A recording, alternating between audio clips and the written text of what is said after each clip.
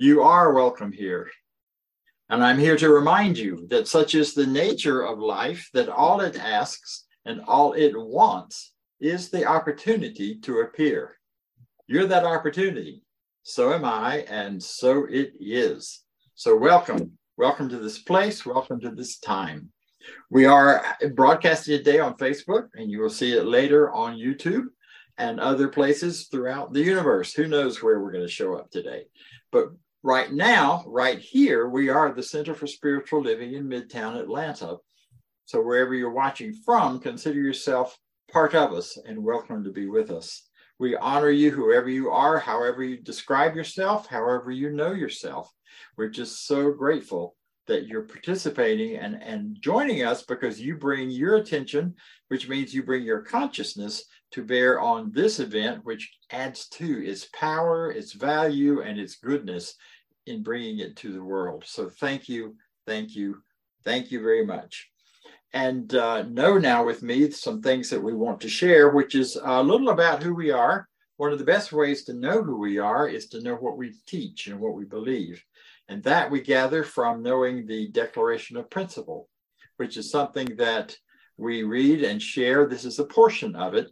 And I will read it as you read it with me, wherever you are, whatever you're doing. I believe in one God, one absolute power and first cause to all things.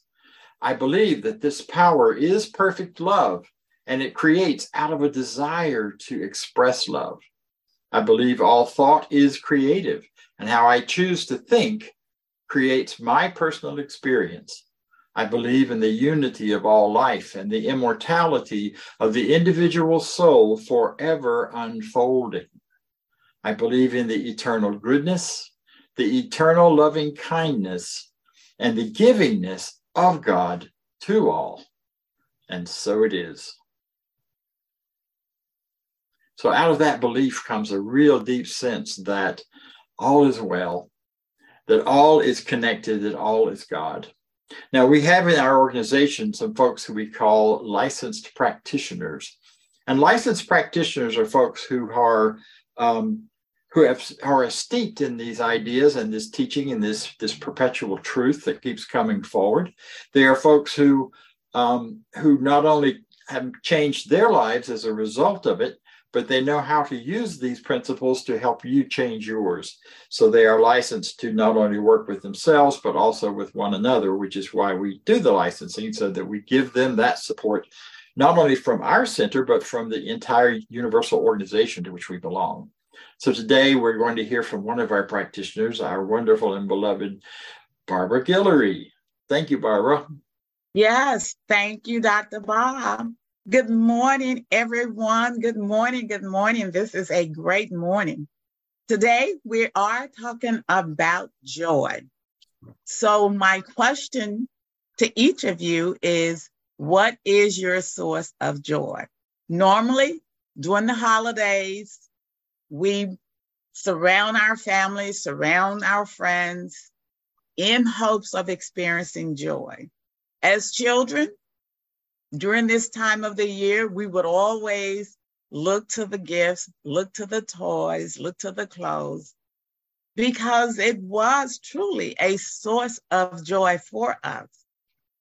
And of course, as we continue to get older, we're now conditioned to look for that joy outside of ourselves.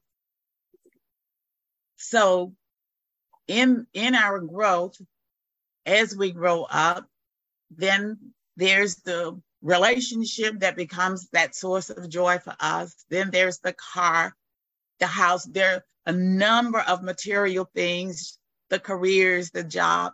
These become an external source of joy for us. So it becomes secondary without us even realizing it. But I'm convinced, guys, that the holidays are a tool meant for us to believe in the unseen. We have taken the tool and conditioned people to believe in an external sources versus an internal source. So that's my belief about the holidays, why we have the holidays. And It's across all religions. There is this unseen entity that everyone wants people to believe in, but we have conditioned the people to believe in the material aspect as that source of joy for us. My niece used to come and visit me during the summer, was a summer mom, absolutely loved it. Yes, it was a joy. So it's just the way life is. But one of the things we would just play on is the word joy, just one you. So joy, I would always say, oh, you are such a joy. And of course, the response was just one you. So that's the J in joy, the O in one, and the Y in you. So just one you. So I'd always let her know how unique she was, you know. And again, it was to bring focus to the inside, the internal versus the external. So until we can realize our source of joy, we will continue to seek joy outside of ourselves.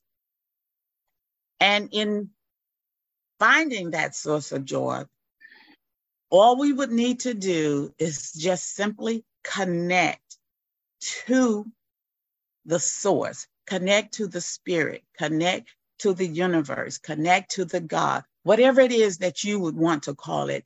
Simply by connecting, this is what gives us access to an infinite source of joy.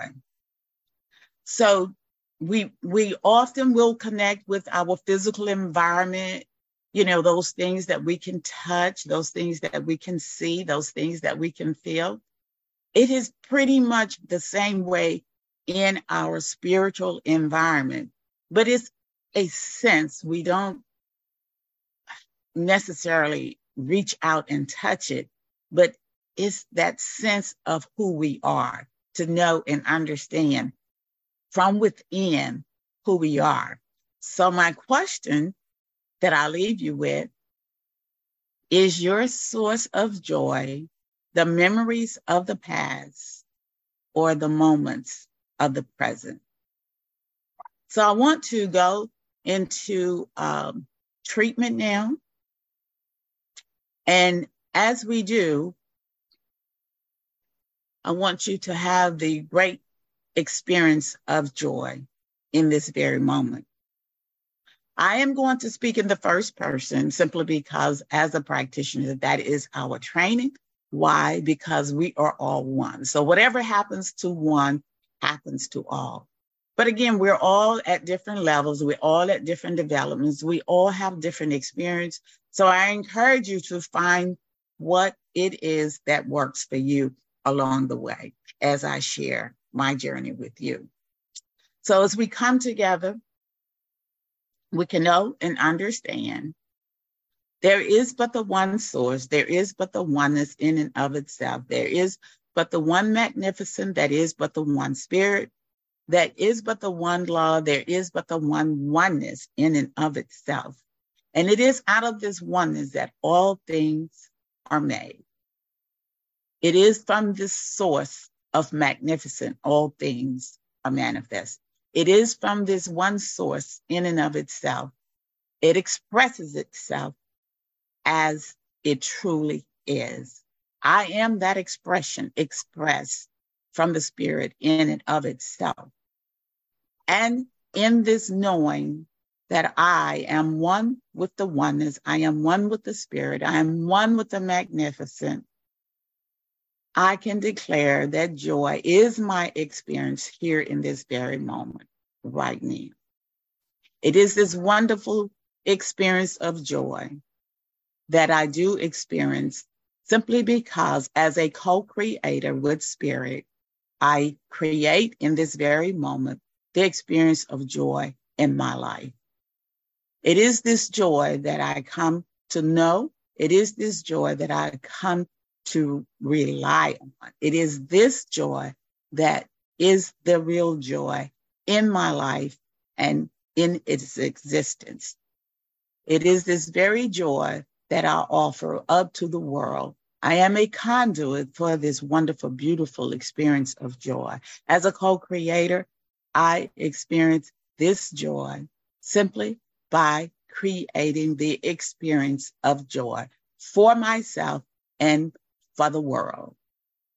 And for this knowing, I am grateful. And so it is. Joy in my soul, from my head to my toes. That's a wonderful idea. So I want to invite you to come with me today on a little imaginary, actually just to engage your imagination with me for a few minutes, maybe a story, maybe more. Imagine yourself highly successful, sought after by kings and leaders the worldwide, at least the known world. Sought after as a musician, as a composer, as a performer, as someone who people want to have in their company, have in their presence, so that you travel from different places to different places in a time when travel was difficult and at a time when it wasn't a quick hop on a jet. And as you do that, and as you're doing so, and you're composing music and creating amazing musical experiences for people, kind of blowing the world away with your new approach and your new message in music. In the midst of all of that, at the very peak of your fame, you start to lose your hearing. And little by little, you can hear less and less of what you're performing, of what you're producing, of what you're writing, until it reaches a point where it's all gone from your ears. The best you can do is to put your hand on a piano or on a floorboard and feel the vibration and rhythm of music, but you can no longer hear it. What would you do? What would you do if the very things that bring you the greatest joy and the greatest creativity and expression and prosperity and all of that wrapped up into one, the one thing to which you've given your life, you suddenly can't hear anymore, or you can't participate in by seeing it, experiencing it, like a painter who's gone blind and can't see the beauties that she's creating and putting on the canvas? What would you do? Well, if you were Beethoven, you would become depressed. You would become very frustrated. You would become disheartened. You would turn to your friends for support and help. And in the midst of all of that, you would be contemplating seriously taking your own life. For what is the purpose of life without music? How, after composing 7 or 8 symphonies, suddenly you can't hear them? And he went into a pretty deep depression, and he went into a period of time of chaos and frustration and unhappiness, where the only thing he could do was feel the vibrations of his music, or anyone's music, through the floors, or through a piano, or through feeling the touch of an instrument. Like many of us would do, I don't know about you, but when I'm feeling really down, or when I'm feeling like I need a boost, I don't often get to the point of thinking of taking my own life, but sometimes I do have moments of drama where I think, oh, life is not worth it. And then I wake up and go, wait a minute, it is. But I turn to my friends and reach out for help and for support. And so did Beethoven. Beethoven was born in the 1770s, lived until 1827. They didn't have hearing aids yet. The best they had were these big circular horns that you could put in your ear that would capture as much sound as possible. But that was about it. So he did reach out to his friends, and he had friends among very, very highly educated, highly progressive thinkers at the time. These were not folks who went back who looked at the negativity of life and looked at the horrors of life, and said, oh dear, why bother? These were folks who had thought a lot about life and how it works, And they were creating philosophies. So his friends were philosophers and poets and other musicians and people who were in that creative expression of life and in the forward thinking of the times. Europe had just begun to settle down from a whole lot of warring and fighting, and city-states were starting to form into countries, and not everything was under the realm of the Holy Roman Church at the time.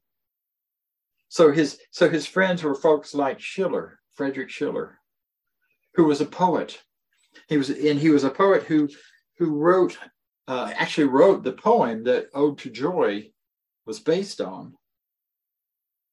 And he said things like this. I like it.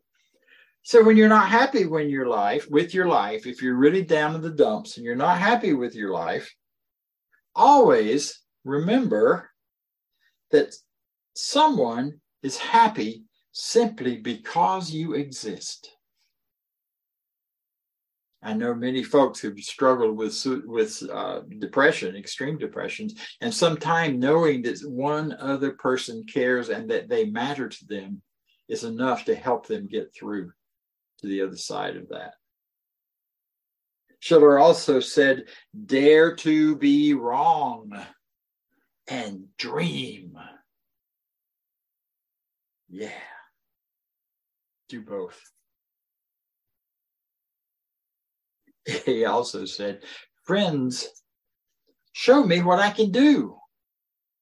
And those who supported and loved Beethoven did just that. They showed him what he could do and how he could still do things and have a life and be creative. But foes, those who wished for him to step aside completely from anything to do with the musical world, foes teach me what I should do. And instead of stepping aside, Beethoven chose to step up. His other friend, Goethe, well-known philosopher, poet, and thinker of the day, one whose work is often quoted and undergirds the work of our modern New Thought movement, because he was a oneness thinker. He was someone who brought forth these ideas so beautifully. He says, the moment one definitely commits oneself to whatever, providence moves too. Whatever you think you can do or believe you can do, begin it. Action is magic, power, and grace. In other words, take that first step and watch when the universe comes in to support you and move through you while you make the shifts and changes and move forward.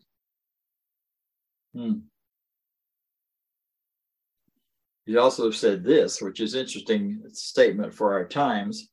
Humans fear reason, but they ought to fear ignorance. For reason can be hard, but ignorance can be fatal. And right out of The Science of Mind, he says, even though it wasn't yet written, a man sees in the world what he carries in his heart. We all know that. You know it from your own experience. If you're seeing the world as a bright and shining, wonderful place that is loving and responsive to you and kind, then that's the people you will run into in a day. You will find those folks. Your drivers will let you go ahead of them in traffic. Things will open up in a whole different way. But man, if you start your day feeling down in the dumps and like the world is against you and things aren't going to work, sure enough, they don't. And even if they could have, you don't see that. The only thing you see are those things that match what you're already thinking. Immanuel Kant was another of his acquaintances.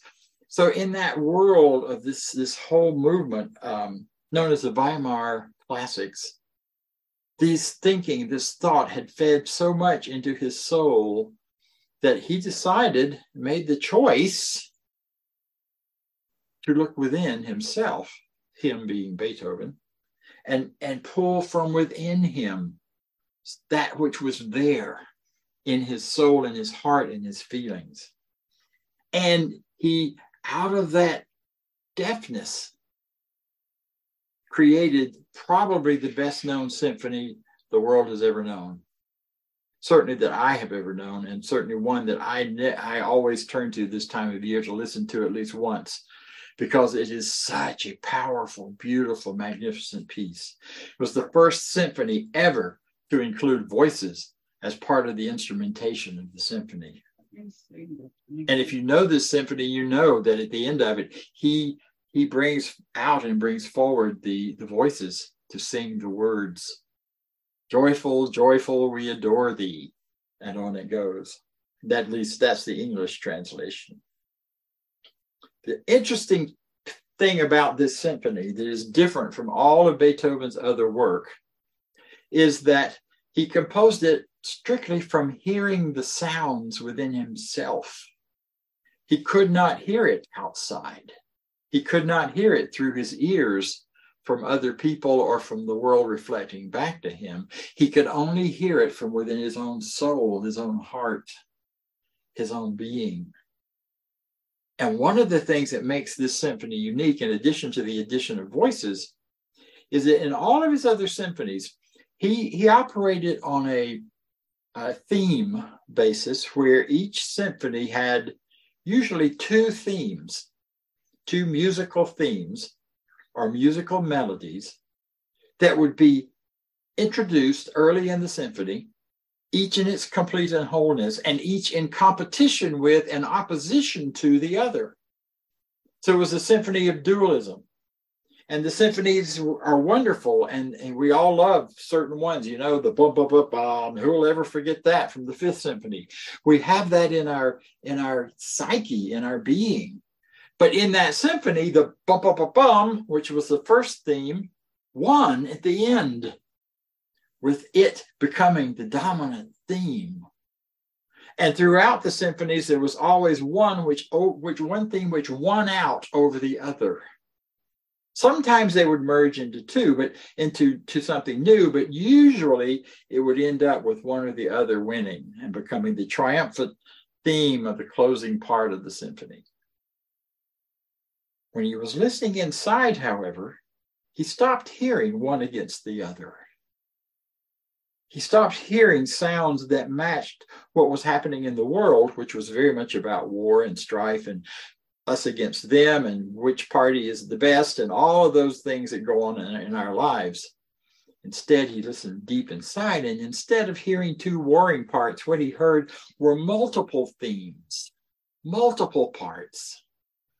And he created themes for each of those as they showed up in his symphony, and and he created them in those sounds and made music to match it. So the Ninth Symphony is a beautiful blending of different themes that weave in and out and weave in and out. He starts with the final one, and then comes back to it at the end.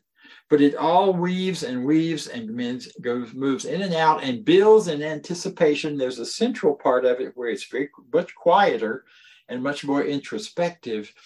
But by the end, you just feel that last movement coming to that climax when the chorus bursts into the symphony with the songs and the words, joyful, joyful, we adore thee. And that blending of the one of parts into the one that is the one is what made that symphony so unique. And I believe one of the reasons it's well remembered and played and known to so many people today in the Western world, at least, and in probably most of the world. If you've ever had the joy, if you're a singer and you've ever sung in that, it's an amazing experience. You just about can't stay in your body while you're doing it because it's so joyful. Yeah. So enough about Beethoven. As you can see, I love this stuff. I love this man and what he taught and what he did and his music. But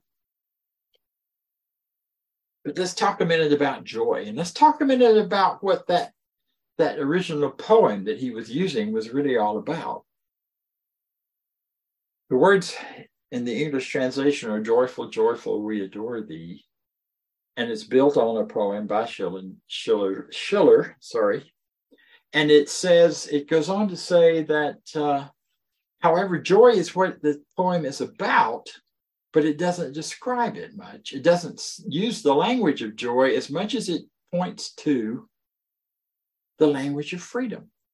It could just as easily have been titled Ode to Freedom. And it might have been in the original notes, in his notes on the original manuscripts, that was one of his thoughts, was to call it Ode to Freedom. It was thought that joy and freedom were really one within the other, all mixed together in a beautiful sort of way. So I want to point to the idea.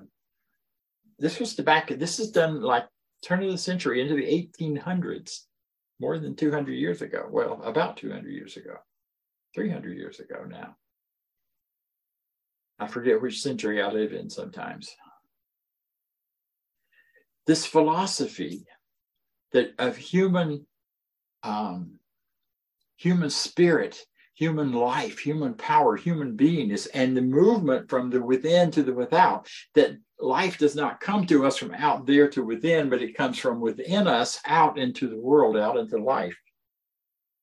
The idea that there is a oneness, there's one power, one truth, one goodness, one love, one expression of all of these qualities of life that we know and experience so well. And that one expression and power comes from within to the without. It's called perpetual philosophy. The fact that this idea bubbles up and comes forward again and again throughout the history of humanity. As long as we have been people, as long as there have been people that have any kind of recorded history, we see where this comes up again and again. And sometimes that oneness teaching becomes institutionalized by a particular group, and they claim it and name it as themselves and use it as power to control what other people think and do. And it distorts it, and it solidifies it, and it turns it from spiritual, living, flowing goodness into hard, crystallized form and dogma and shape. And this has happened again and again down through history. And it turns it into a dualistic us versus them, right versus wrong. My God is better than your God.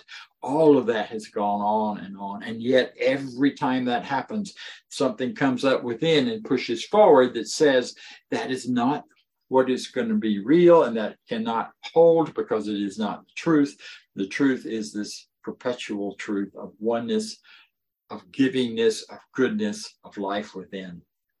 And that comes bubbling up and comes forward through in the time of Beethoven and again, and it has come forward in our time through Science of Mind and other teachings like this, and it just continues to show that life can come up in bubbles and what it means.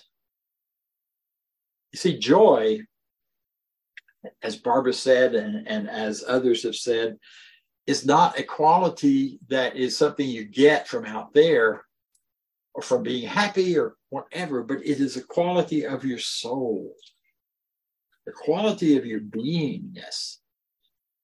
And we find it not out there, but by going within here and listening.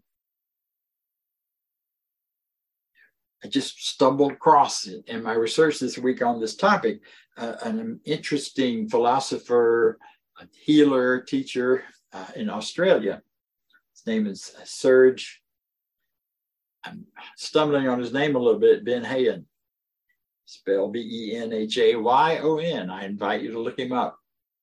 He says, joy is a quality of the soul.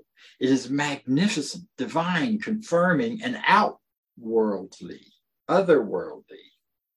Joy lives naturally and eternally within us. It is a given. We all have it. We can't get rid of it. We can shut it down. We can cover it over, but we can't get rid of it. It's kind of like life itself. You can't really stop it. You can just shut it down and hold it back if you try, but ultimately it pushes through because life is life and will be lived. Joy is joy and will be experienced and expressed. So why on earth, pun intended, he says, why on earth would we reduce and bastardize joy by mixing it up with unsustainable emotions and happiness based on things outside of ourselves? Happiness over getting a new car is truly happiness, but it's not joy. It may be an expression of the joy within you, but it's got to start here, and it has to, and of course it never lasts. That kind of happiness doesn't last when it's built on things outside of ourselves. We have to go within to find that joy and find those expressions that bring it forward, like the holidays. But it isn't the holidays that give us joy. It is we are joyful, therefore we bring forward the holidays. Just as Barbara so beautifully said. Happiness is not the pure impulse of joy. Energetically, they're very different. Joy is a higher state. That is, it's a higher frequency of vibration than happiness. Joy doesn't require work. It is not something that is worked on or worked at. It is instead naturally sustained and impulsed way of being that stems from the livingness of the inner heart itself. You want to find joy? Go within. Listen to yourself. The other qualities of the soul he talks about are things like truth, love, stillness, and harmony. And when you practice those, you find joy. You'll find it in the quiet, in the stillness, in the harmony. You'll find it in truth. As I found this week, as I'm reading these things and looking at the emergence of these ideas from all across time, I'm going, wow, such joy, such greatness, such good things here. And as I read them and saw them and felt the vibrations of things coming together with the synchronicity between Beethoven and music and harmony of the universe and history and truth and transformation, because that's really what Beethoven went through. He was transformed from seeing life as something out there to experiencing it as completely as something within, because that's where it had to come from for him. And his greatest music came forward once he couldn't hear it anymore. So when you're faced with something in your life that looks like, I can't do that anymore. Maybe you can't jump as high as you could, or run as far as you could, or do the things you used to do. Okay. That doesn't mean you're not still capable of all of the goodness in life that is here for you. It just simply has to do with reaching more to the within to find new ways to express your life outwardly. If you think about those things which seem to be stopped. One of the most powerful things I think that Serge says in his website and in one of his interviews that matches exactly with what we teach and talk about is the idea that we are not individual creators.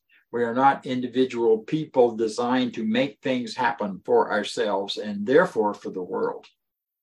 Instead, we are individuated versions of something greater than we are. He calls it, we are being conduits of the flow of energy. We are the flow of energy of life into the world in all sorts of shapes and sizes and ways. And when we realize that, when we can rise above the everyday stuff that we're stuck in and see this larger self and this larger truth of who and what we are, then life becomes more joyful. It becomes lighter and easier because you're not trying to carry it all on your own steam. You're letting spirit, life, God, whatever words you use for that, move through you easily and freely, and simply allowing it to come forth. And how do you know what that is? It's what you most love to do and be and desire to see expressed for yourself and other people. That's the one that expresses most beautifully and most easily. So like the little bug that landed on a rug and could only see the red he was sitting on and crawled over to the blue and it could only see that, I invite you to rise above your everyday stuckness into a greater way of thinking that raises your consciousness, raises your awareness, and raises your energy to be aware that you are a conduit of the very love of God, the very joy of God, the very livingness of God, if God is your word, or it may just be of life, of energy itself. It doesn't have to reference the divine beingness. Because you know, and I know the truth, that you are wonderful. Absolutely. So am I. So it is. Thank you. Have a marvelous day. Vance, you want to talk to us a little bit about money? I do. Thanks everybody for being here. And that was a great talk about joy, the conduit. We're conduits of joy. We're conduits of abundance into the world. And we would appreciate your donations this time. It's that end of the year time where we're all working on holiday stuff, but also thinking about financially what we can do to give. And if you're so inclined for the end of the year to donate to us, we would appreciate it, because it takes money to operate this organization and we need that. So if you will, with me, I'm going to put the affirmation for prosperity up on the screen, and you can donate at cslmidtown.org. Click on the donate button and or click on the QR code on the screen. So if you will, with me, I live in a universe of abundance. As I freely and joyfully give, I join in the divine flow. And all that I share with life returns to me, multiplied abundantly. And so it is. Back to Dr. Bob for some more announcements about what we get going on the end of the year. Yes, it is the end of the year, and the next 2 Sundays are both holidays. So next Sunday on the 25th, we will have a service. You will find it broadcast on YouTube and Facebook. We will not be on Zoom next week. And we also will not have next week, the next 2 weeks, the discussion group at 10 o'clock. But the content, the service itself, the talks, the music will still be happening on Facebook, YouTube, and wherever else it shows up in the world. We are grateful to have this freedom to do this kind of thing. Also, starting in January, on the 8th of January, the second Sunday of January, we will be back in person. We invite you to come and join us at the Recreation Center in Garden Hills. It is where we were meeting before. We took the break in December.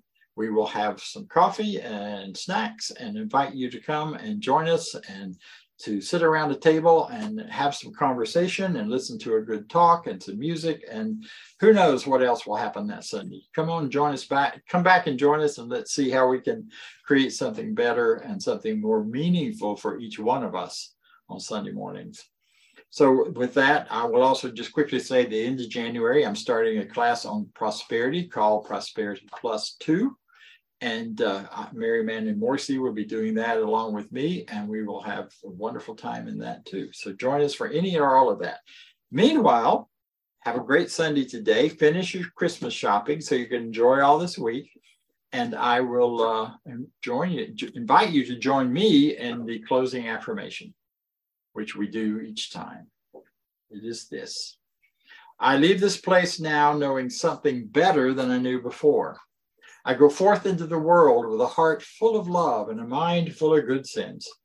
I look at the world in a greater way, knowing that I have within me everything I need to create the life I desire. I want to read that one again. And if you read along, I'm sorry I interrupted you. I have within me everything I need to create the life I desire. I give thanks for this understanding. I am grateful for the spirit that lives through me. And so it is. Thank you. See you all next week.